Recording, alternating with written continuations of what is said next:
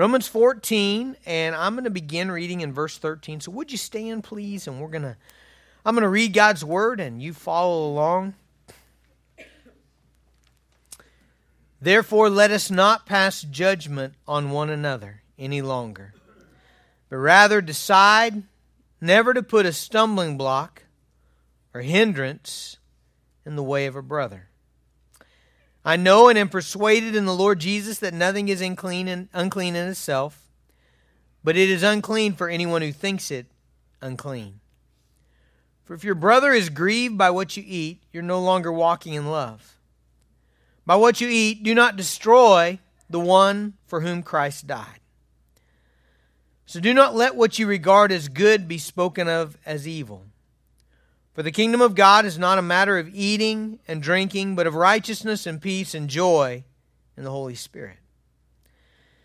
Whoever thus serves Christ is acceptable to God and approved by men. So then let us pursue what makes for peace and for mutual upbuilding.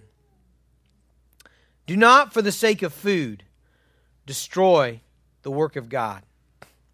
Everything is indeed clean, but it is wrong for anyone to make another stumble by what he eats. It is good not to eat meat or drink wine or do anything that causes your brother to stumble. The faith that you have, keep between yourself and God. Blessed is the one who has no reason to pass judgment on himself for what he approves. But whoever doubts is condemned if he eats, because the eating is not from faith. For whatever does not proceed from faith is sin. Father, we thank you for giving us your word and equipping us with your Holy Spirit to enable us to navigate through all the tricky issues, the thorny issues, the gray areas of life. Father, we want to do everything to your glory. And so help us, God, to have firm convictions that honor you. God, help us not to cause a brother to stumble. But Lord, help us to live and to speak in ways that build up the faith of others. Father, I think of the request we got earlier by text for the fire downtown, and just pray, God, that you would give grace to those working on that and ministering there. In Jesus' name, amen. Let's do a little bit of review from last week. So the way we started last week was that there are tons of areas in the Scripture that are crystal clear, right? We just open up our Bibles and we're like, yep, I know what God thinks about that. I know what Jesus says about that. And in those areas, it is our responsibility, it is our privilege, it is for our joy to say, yes, Lord, I'm going to obey, right? When the Bible makes something very clear, then we should obey that for our own good, for our own joy, for the glory of God. And it's perfectly right and really encouraged that we urge and exhort and encourage others to obey it as well. So when the Bible gives us a clear issue, hey, this is wrong, this is right, do this, don't do that, then as I get together with my brothers in the early mornings and as we look at the Scripture together, I want to encourage them, and they should encourage me that we obey the Scriptures. Now, there are other things that the Bible doesn't specifically address. And we are to develop firm convictions in those areas, right? Remember last week, Romans 14:5, it says, one person esteems one day better than the other, another esteems all days alike. Each should be fully convinced in his own mind. And so it's the areas that the Bible does not specifically address. You're not to just be like, well, the Bible doesn't say anything about it, so it doesn't matter. Your life matters. The way you live matters. Your decisions matter. And so you should strive in all of those areas to come to a conviction for yourself. This is how I'm going to honor God. How do you come to those convictions? Through prayer? Through searching the Scriptures? You say, well, hold on. You said the Scriptures don't specifically address that. Well, they don't. But I think we can read the Scriptures and fill our minds with God's truth. And the Bible says He'll equip us through His truth to make those decisions. And then finally, this comes from verse 5 and 6 in chapter 14. Make sure that in all those gray areas, the decision you make is because you're convinced that what you're doing is going to honor God. Okay? So in all those areas, how can I honor God?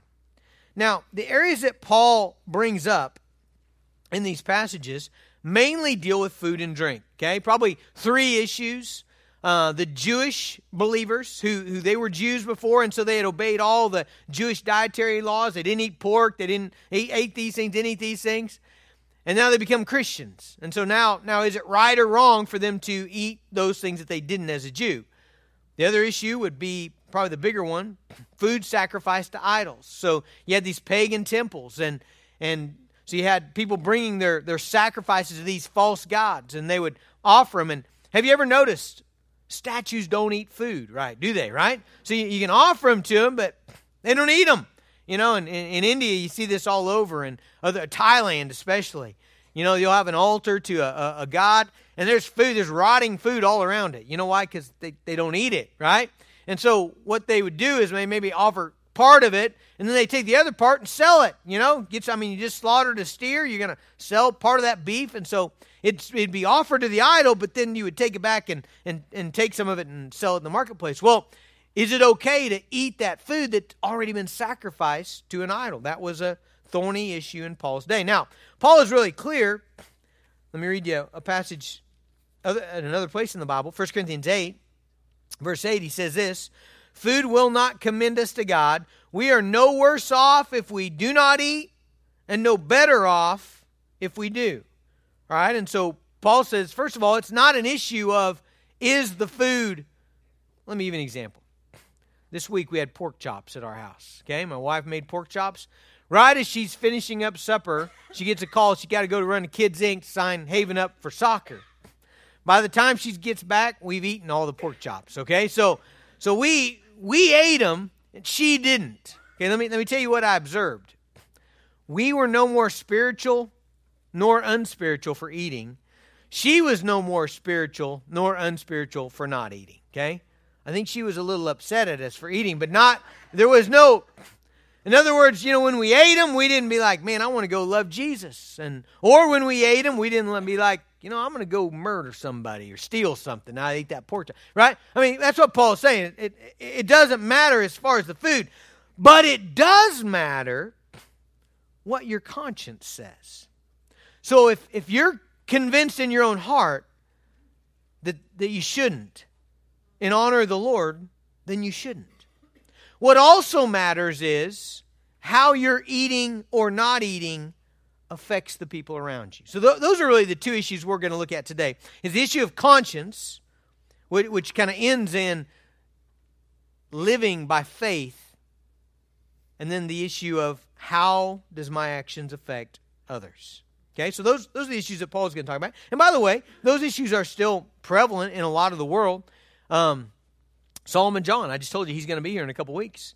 He is a second or third generation Christian, so that's pretty odd for in India. So he's got a long tradition of Christianity in his family, and he is totally convinced that Hinduism is wrong.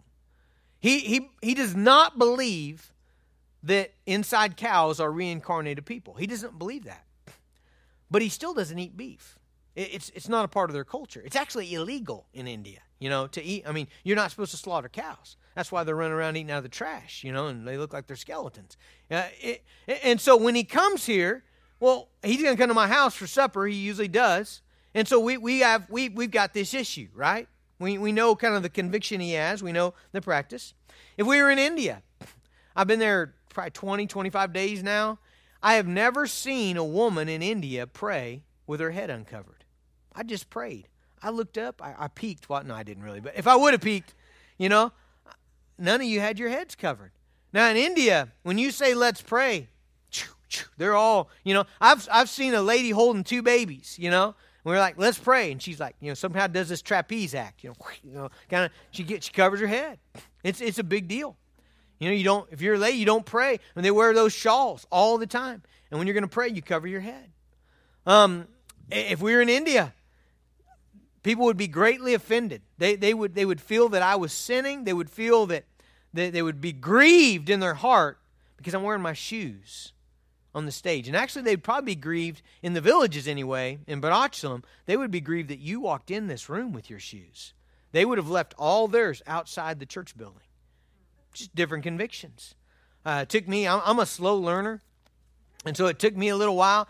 My first trip there, we'd preach somewhere, we'd get out, we're praying, got the swarm of people. We finally get in our vehicle, we're sitting space to space. I mean, it's just packed, And so I sit down in there, and I got no room, and I want to get my bottle of water because it's 100 degrees out. And so I'd put my Bible on the ground in front of, not on the ground, but in the car, on the floorboard in front of me. And I'd grab my bottle of water. Before I even got my bottle of water up, the Indian guy sitting beside me had picked up my Bible. And he picked up my Bible, and he would say, "Here you go, Pastor Jason," or he'd say, "I'll hold it for you. I'll hold it for you." And then we'd go into a church, and we'd be the guests of honor, so they would have little, usually like little yard chairs, be like little plastic chairs that you might put in your backyard. They have those on their stage, and I'd get up there, and I'd have all my stuff, and I'd sit down, and I'd put my Bible like this, and I'd open up my water to drink it. One of the guys would jump up. He'd grab my Bible, and he'd say, "I'll hold it for you," or I'll pick it up. Well, I figured it out pretty quickly. You don't put your Bible on the ground. Actually, I didn't figure it out quickly. It took me like 2 days, I'm like, how are you so dumb, I just thought they were like always being nice, and but they were, but the thing was, that was a conviction there, right? So those issues are, especially cross-culturally, they're all over. But what about even in America? There's a bunch of them, right? Alcohol. Lots of Christians have differing views on alcohol. Some believe, firmly convinced in their mind that they can drink in moderation without sinning against the Lord. Others are firmly convinced in their mind that they cannot. Okay? What about Halloween? What about music? What about movies? What about rated R movies? What about certain types of music? What about art? What about tattoos? That was a big one like 10 years ago. 10 years ago, man, every week somebody was asking me, it was okay for them to get a tattoo, and I just, don't get an ugly one, you got to have that forever. No, I would usually make a joke like that before okay, let's look at the scriptures, and then you got to find this conviction for yourself. Yoga, that's kind of a new one. Yoga is something that, a lot of Christians have one conviction about, and again, it's because we live in a world village, really. So if you're in India or a lot of other places in the world, if you do yoga, that means you're a Hindu. It means you believe something. I mean, Solomon couldn't believe, when he went to America and there's people doing yoga. He said, "I thought America was a Christian nation." And I thought, well, it's not. But there are a lot of Christians in America. He's like, "But they do yoga." I mean. Okay, but for a lot of Americans, what is yoga? It's like the next thing after jazzercise, right? I mean, you had pool aerobics, and then you had jazzercise, and you had CrossFit. And those people doing CrossFit are like, "This is too hard, man. I got to do something easier," And so they'll stretch, Oh yeah, this is better than throwing tires, And it's just exercise, right? And so, but what's your conviction on those things? So let me tell you what Paul's going to do in this chapter. He's going to go back and forth. This one's hard to go sequentially, like verse by verse, because he keeps repeating himself. But he's going to go back and forth between two extremes. He's going to tell who he calls the weak brother, okay, and I'm getting that from chapter 14, verse 2. The weak brother, don't pass judgment, okay? Don't pass. He's going to say it over and over again, right? And so if it's your firm conviction that a Christian shouldn't have a tattoo, then don't get one, okay? But then when you sit down in church and Carolyn Casey's got a short sleeve shirt on and she got her barbed wire showing, then, no, I don't know that you have one. I'm just kidding. Anyway, don't be like, Carolyn's not a Christian, She's going to hell, all right? Don't. So he's going to come back over and over again. Don't judge. Okay, he's going to say that. Don't pass judgment. That's God's servant, not your servant, okay? But then he's going to come to the strong brother, okay? And he's going to say, look, decide not to put a stumbling block or a hindrance in front of any brother. So maybe you have a conviction that you can go to a certain movie or you can listen to certain music or you can, have a drink or whatever that conviction is. But if you know you're hurting another brother, man, it's not worth it. Don't hurt them spiritually. Okay, and so that's where we're going to go back and forth, but between those two extremes, trying to bring about what he calls peace and mutual upbuilding. Okay, now I need to do a clarification. And by the way, I appreciate when after I preach, some of you will come throughout the week, you'll send me an email or something, say, "Hey, this wasn't very clear. I think I misunderstood you." I appreciate that because I want to be clear and I don't want to be misunderstood, and especially passages like this, they're ripe with the ability to misunderstand. So I appreciate it. And I had someone come to me, really, really well. I don't like it when you're mad and yell at me and call names, but I'll even take that. I'm okay. I really don't hold grudges, so that's fine too. But if you can do it the other way, it'd be better. Okay. So, but anyway, they came to me and they said, it seems like what Paul is saying is that the person who is more loose in their convictions is more spiritual than the person who is cautious in their convictions. Now, where they were getting at was chapter 14, verse 2, where he says, one person believes he may eat anything, while the weak person eats only vegetables. And so they took that principle there, which Paul does say the weak person eats only, and they began to apply it in areas I don't think they should have. Okay, now let me give you an example. This is the example they gave me. They said, so is what the Bible's saying is that like the person who has, so take two men. Okay, so, and one guy has really strong convictions about not ever being alone with a woman who's not his wife, and not ever sharing personal information with a woman who's not his wife, not ever, being in a car with, he's just really careful about that. And you got another guy who really he's much more carefree about that. He doesn't mind having ladies, kind of be friends that aren't maybe aren't his wife, and he would ride in a car, maybe on a business trip with a lady that wasn't his wife. And so he's less careful than the other guy. And so the question to me was, so would the Bible say that the one who's less careful is more spiritual than the one who's careful? Well, first of all, that's a bad application of that passage, okay? Let me tell you why. Okay? There's a big difference between adultery and eating a pork chop, right? Okay? So do you see that? Like where they end, like what they're being careful of, there's a big difference. Those aren't really in the same category, right? So on the one, with the eating meat or not eating meat, what Paul says in 1 Corinthians 8 is sometimes it's just a matter of growing into knowledge, right? So if you came out of that bad atmosphere in the temple where meat was being sacrificed to idols, and you have a really strong, sensitive conscience about eating anything that came from that place, okay, as you grow in faith, you know what might happen? You might grow into the fact to say, you know what? My righteousness is totally in Jesus. And He has made me righteous. And the more I grow as a Christian, the less that gets into my past, and the more I come to see, you know what? Man, those things are, that's not really a God. That's a rock, in that temple, or it's a piece of wood. And if I can get a cheap ribeye and eat it, I don't feel bad. Right? It may just be knowledge, right? Whereas the other thing is really being more careful about your own falling into temptation, okay? So really they're in different categories, I would say, of areas of being careful.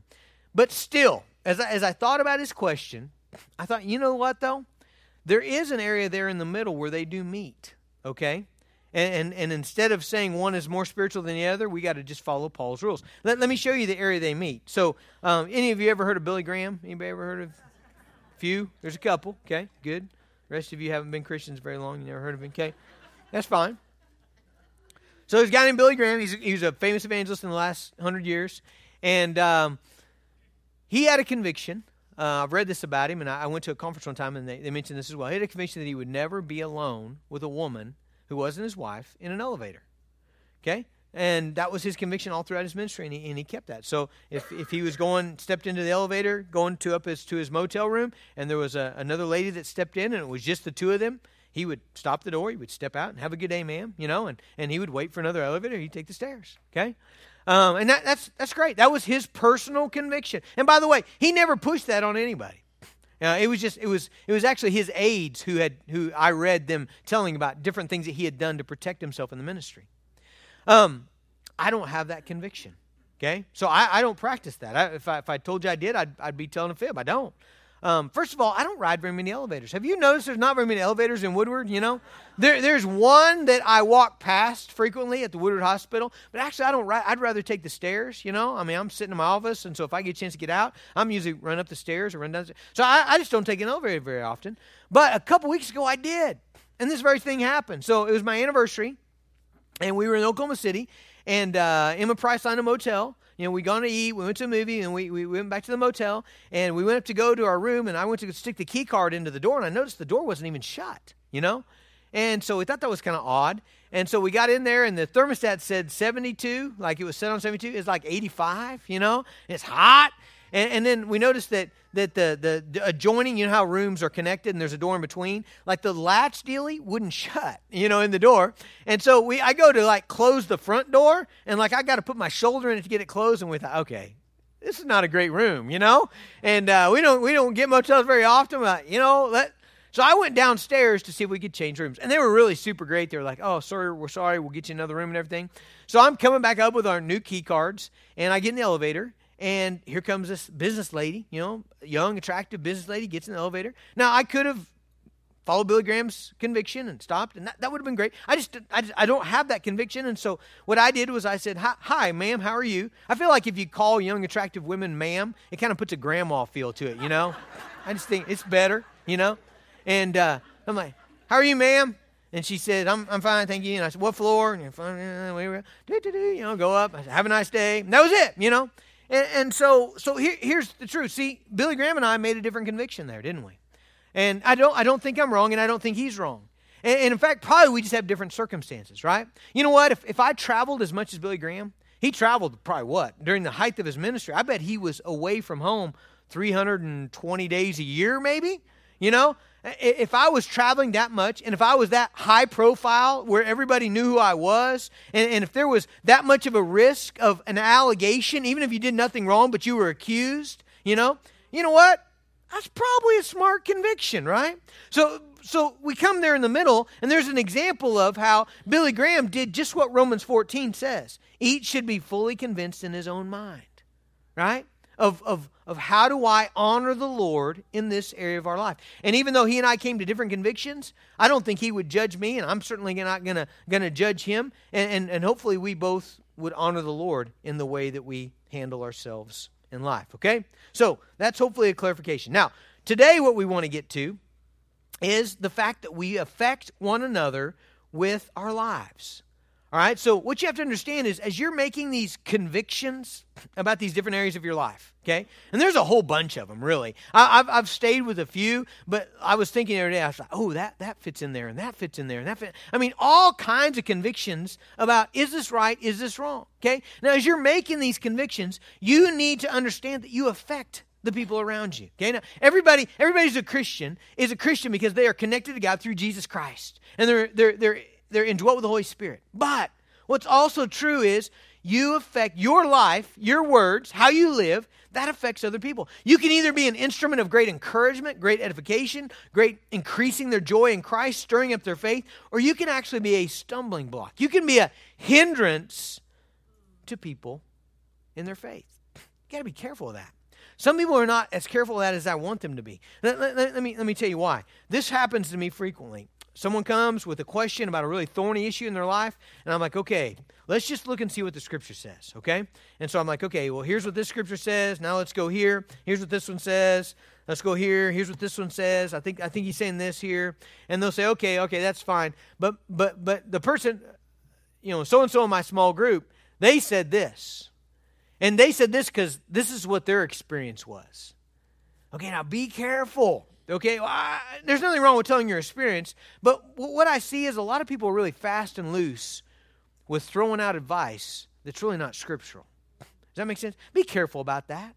Like, I'm not saying your advice is wrong. I'm not saying what you did is wrong. But I think some people actually try to defend their own actions in the past by trying to convince people to do what they did. What I'm saying is we ought to be careful when we mess with people's lives. Does that make sense? That's a big deal. It's a big deal whether we encourage them in faith or whether we discourage them in faith. So much so that here's what Paul says in verse 13. He says, therefore, let us not pass judgment. There's that one side. Don't judge people on one another any longer. But rather, on the other side, decide. I like that word. Decide never to put a stumbling block or a hindrance in the way of a brother. So we need to decide, make a conscious decision that I'm not going to put a stumbling block. I'm not going to make somebody trip up. I'm not going to put an obstacle in the way of a brother, in the direction that they're driving. God is working in them. God is sanctifying them. God is growing them. And I don't want to put a stumbling block in their way. Okay? Verse 14. Paul says, I know and am persuaded in the Lord Jesus that nothing is unclean in itself, but it is unclean for anyone who thinks it's unclean. I need to pause here. I actually could have just left that verse out because it's really on the side of where we're going. I'm just afraid that some people would look at that and be confused about it. I want to say this about that verse. I don't think Paul is talking about everything in life. I don't think he's saying, hey, there's nothing that's unclean. Okay? I don't think he's saying, hey, there's no movie that's unclean. I actually think that pornography is unclean. Why do I think that? You're like, hey, that's a gray area. You're judging, right? You're throwing the alarm. No, hold on. Because I can take you to Matthew 5, where Jesus says, is it Matthew 5 or 6? 5 or 6, maybe 6. Where he says, if a man looks upon a woman in lust, is not his wife, then he's committed adultery in his heart. Well, what is pornography? Pornography is a video designed to promote lust and sexual immorality. Okay? Now, what's true? Well, as we move away from there and toward lesser degrees of that, there's going to be some gray areas, right? So like the movie 50 Shades of Grey. I think they should have called it 50 Shades of Black, okay? Because I didn't see it, but I read reviews on it, and I really think it falls into the category of something that is promoting something the Bible is clearly condemning, okay? But then you're going to go further and further and further until you get to the PG-13 movie, or the PG movie, okay? Now, there's where we got our area that really there's not agreement upon, and you're going to have to come to a conviction in your own heart about what honors the Lord, okay? So I don't think he's talking about everything in life. I think he's specifically talking about food, and I could show you that. We don't have time, but 1 Timothy 4, 3 through 5, Mark 7:15, and Acts 10:15. If you want those verses, I can give them to you afterward. All three of those passages are very clear that the Bible is referring to this issue of food, okay? Sacrifice to idols, Jewish dietary laws. I believe that's what it's talking about. All right, let's keep going. So verse 15. If your brother is grieved by what you eat, you're no longer walking in love. All right, so what he says here is you could have a firm conviction in your life that you've come to, okay? But as you live that out in certain situations, you grieve a brother. The word grieve means to emotionally distress. Now what's it talking about? Well, I think some of you are going to resonate with this. Whenever you feel you're disobeying the Lord, do you feel emotional distress? Man, I do. Don't you feel tore up? When you feel like you've sinned or you're living in sin, do you feel emotionally? Let me just say this. If you don't, there's a problem in your spiritual life, okay? Because the conviction of the Holy Spirit ought to bring about emotional distress when you feel that you're sinning, okay? And so what he's saying here is that you could live in such a way, even exercising your freedom, that you cause emotional distress to others. Let me unpack a situation, okay? So last week, just rewind to last week. So remember we talked about Bob and Sue, right? Remember Bob was the guy that loved to grill, and he was a mature Christian. He thought nothing of that idolatry in the temple. He just bought the best ribeyes he could buy, right? And if they were at the marketplace and sold by the temple, he didn't care. He knows that Christ is Lord, and every cow on 1,000 hills is God's, and he's going to eat the ribeye and not worry anything about it. And so he calls a small group and says, hey, I'm making ribeyes, and he doesn't tell them that he bought them at the temple, but everybody knows he did. Okay, he says, I got, or maybe he did tell them, I got a great price, all right? I bought them at the temple. Well, then you got Sue. Remember we talked about Sue, or Suella, since we have a Sue. Okay, Suella. So she was a temple prostitute, and God saved her and redeemed her out of that horrible lifestyle, but she saw all kinds of terrible things in that lifestyle. And she still has this deep conviction that she wants nothing to do with anything that happened at that temple. All right? Now, when they come to small group, what's going to happen? Well, if Bob's like, man, I spent a bunch of money on these ribeyes and they're so good and tasty, I want everybody to have a bite. Well, now what's Sue going to do?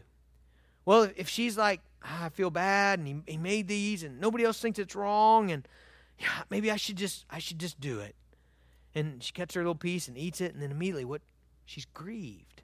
Now, why is she grieved? She feels like she's disobeying God. Does that make sense? You know what that's called, that mechanism inside you? Conscience. Conscience. Right? She feels like she's disobeying. Now, Bob, he's over there. Pass the barbecue sauce. He doesn't feel anything at all. His conscience doesn't bother him. Why? It's because of his convictions. All right? They have different convictions on this issue. But let me ask you this. We don't want to be the kind of people who cause emotional distress to other believers. Right? We don't want to put them in a situation where they're grieved, where they feel like they've sinned, or where they feel guilty. Or they're even worst of all, they're even kind of brought into maybe sinning more, or sinning in different areas, sinning in clear areas, because that's a big deal. In fact, he goes on in the same verse there, verse 15. He says, by what you eat, do not destroy. John MacArthur defines that word destroy as seriously devastate his spiritual growth. Don't destroy the one for whom Christ died. Man, Christ died for that believer. And don't you be one who's harming their faith. Because to go against your conscience is a dangerous thing. Your conscience is the conviction you've come to about what's right and what's wrong. Even more important, let me say it differently. Your conscience is your conviction that you've come to about how do I honor Jesus? All right?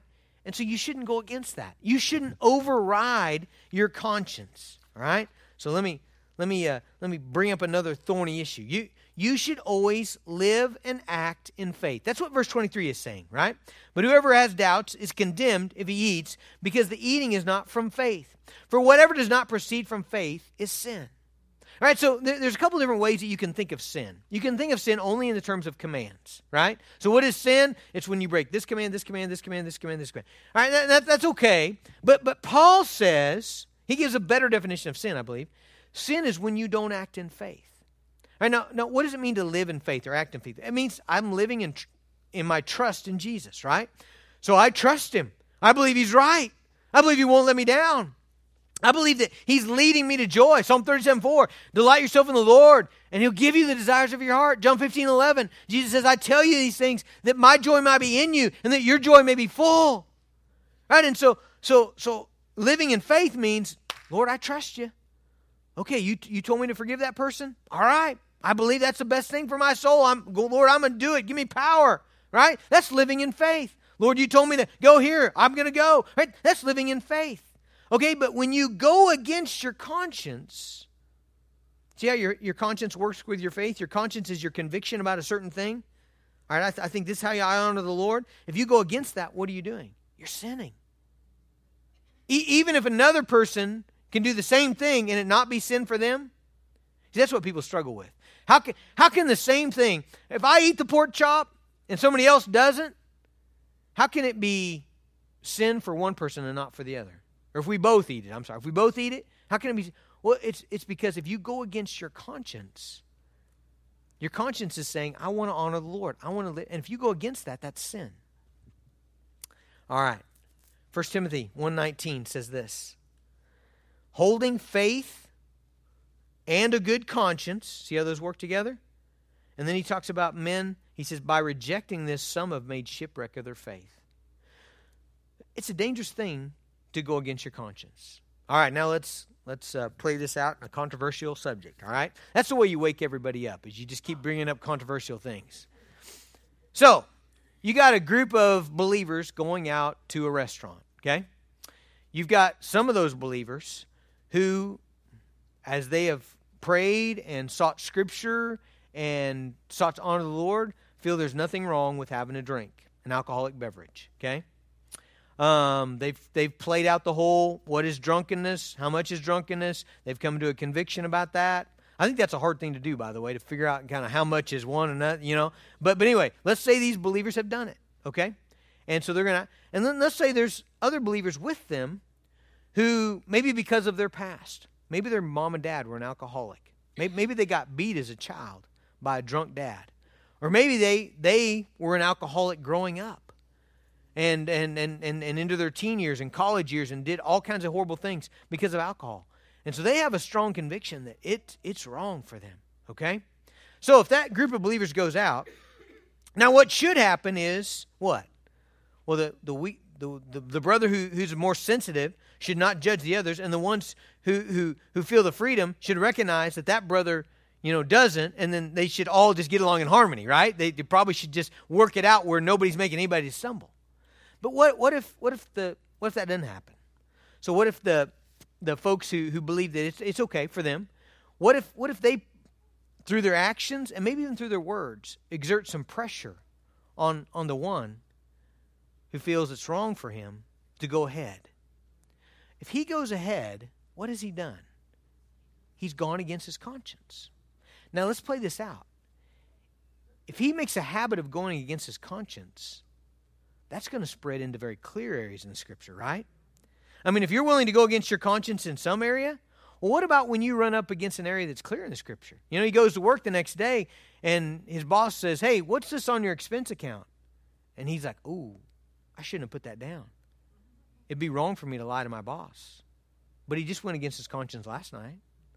You see how dangerous that is, to have a life where you're going against your conscience? Okay? And so that's what he's saying there. Each should be fully convinced in his own mind, but whoever has doubts is condemned if he eats, because the eating is not from faith. If you're doing something, you ought to do it out of a conviction that you are honoring the Lord in that thing. Look at verse 20. Verse 20 says, do not for the sake of food destroy the work of God. Man, I think that's a great verse, because you know what that verse does? That verse kind of lays this out. There are things that I think I could do in good conscience that would not be sin. But if it would at all hurt this church, if it would at all cause a believer, a brother in Christ to stumble, I'd just soon not do it. Does that make sense? If we had a Jewish brother in here and he was one of the small groups, by golly, and he comes to my house, we're not having pork chops, you know? And I'm not even going to talk about having them. You know, when Solomon comes, we're having chicken. We did last time. We had chicken, you know? We had chicken and vegetables. We were heavy on the vegetables, you know? I didn't eat vegetables growing up. I thought it was just gravy, bread, and meat. Those were our food groups, you know? When Solomon comes, and my wife really broke me of that, but when he comes, we're heavy on that. I don't want my brother to stumble, right? It's not worth that. Let me finish. Here's what I'm afraid of. This is such a complicated issue. I'm afraid some of you are like, man, he spent 2 Sundays on that, and I'm more confused than ever. I hope that's not the case. But if it is, here's how I want to end. I want to end by giving you the one-verse handle, okay? I was flying to Houston, Texas for a pastor's conference about 20 years ago, and I was reading a Chuck Swindoll book, and he had a chapter on this verse. It's 1 Corinthians 10:31, and it says this, whether you eat or drink or whatever you do, do all to the glory of God. Okay, now that's pretty much what Paul said in Romans 14 when he said the one who eats should eat in honor of the Lord, the one who abstains should. In other words, here's your handle.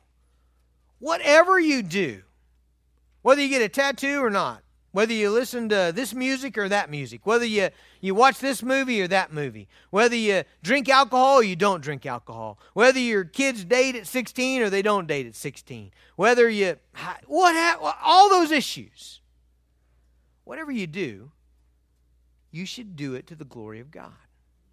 Isn't that a good handle? You know, I mean, if you're like, man, I'm trying to muddle through all that, everything he said, well, here's the final piece. Do what you do to the glory of God.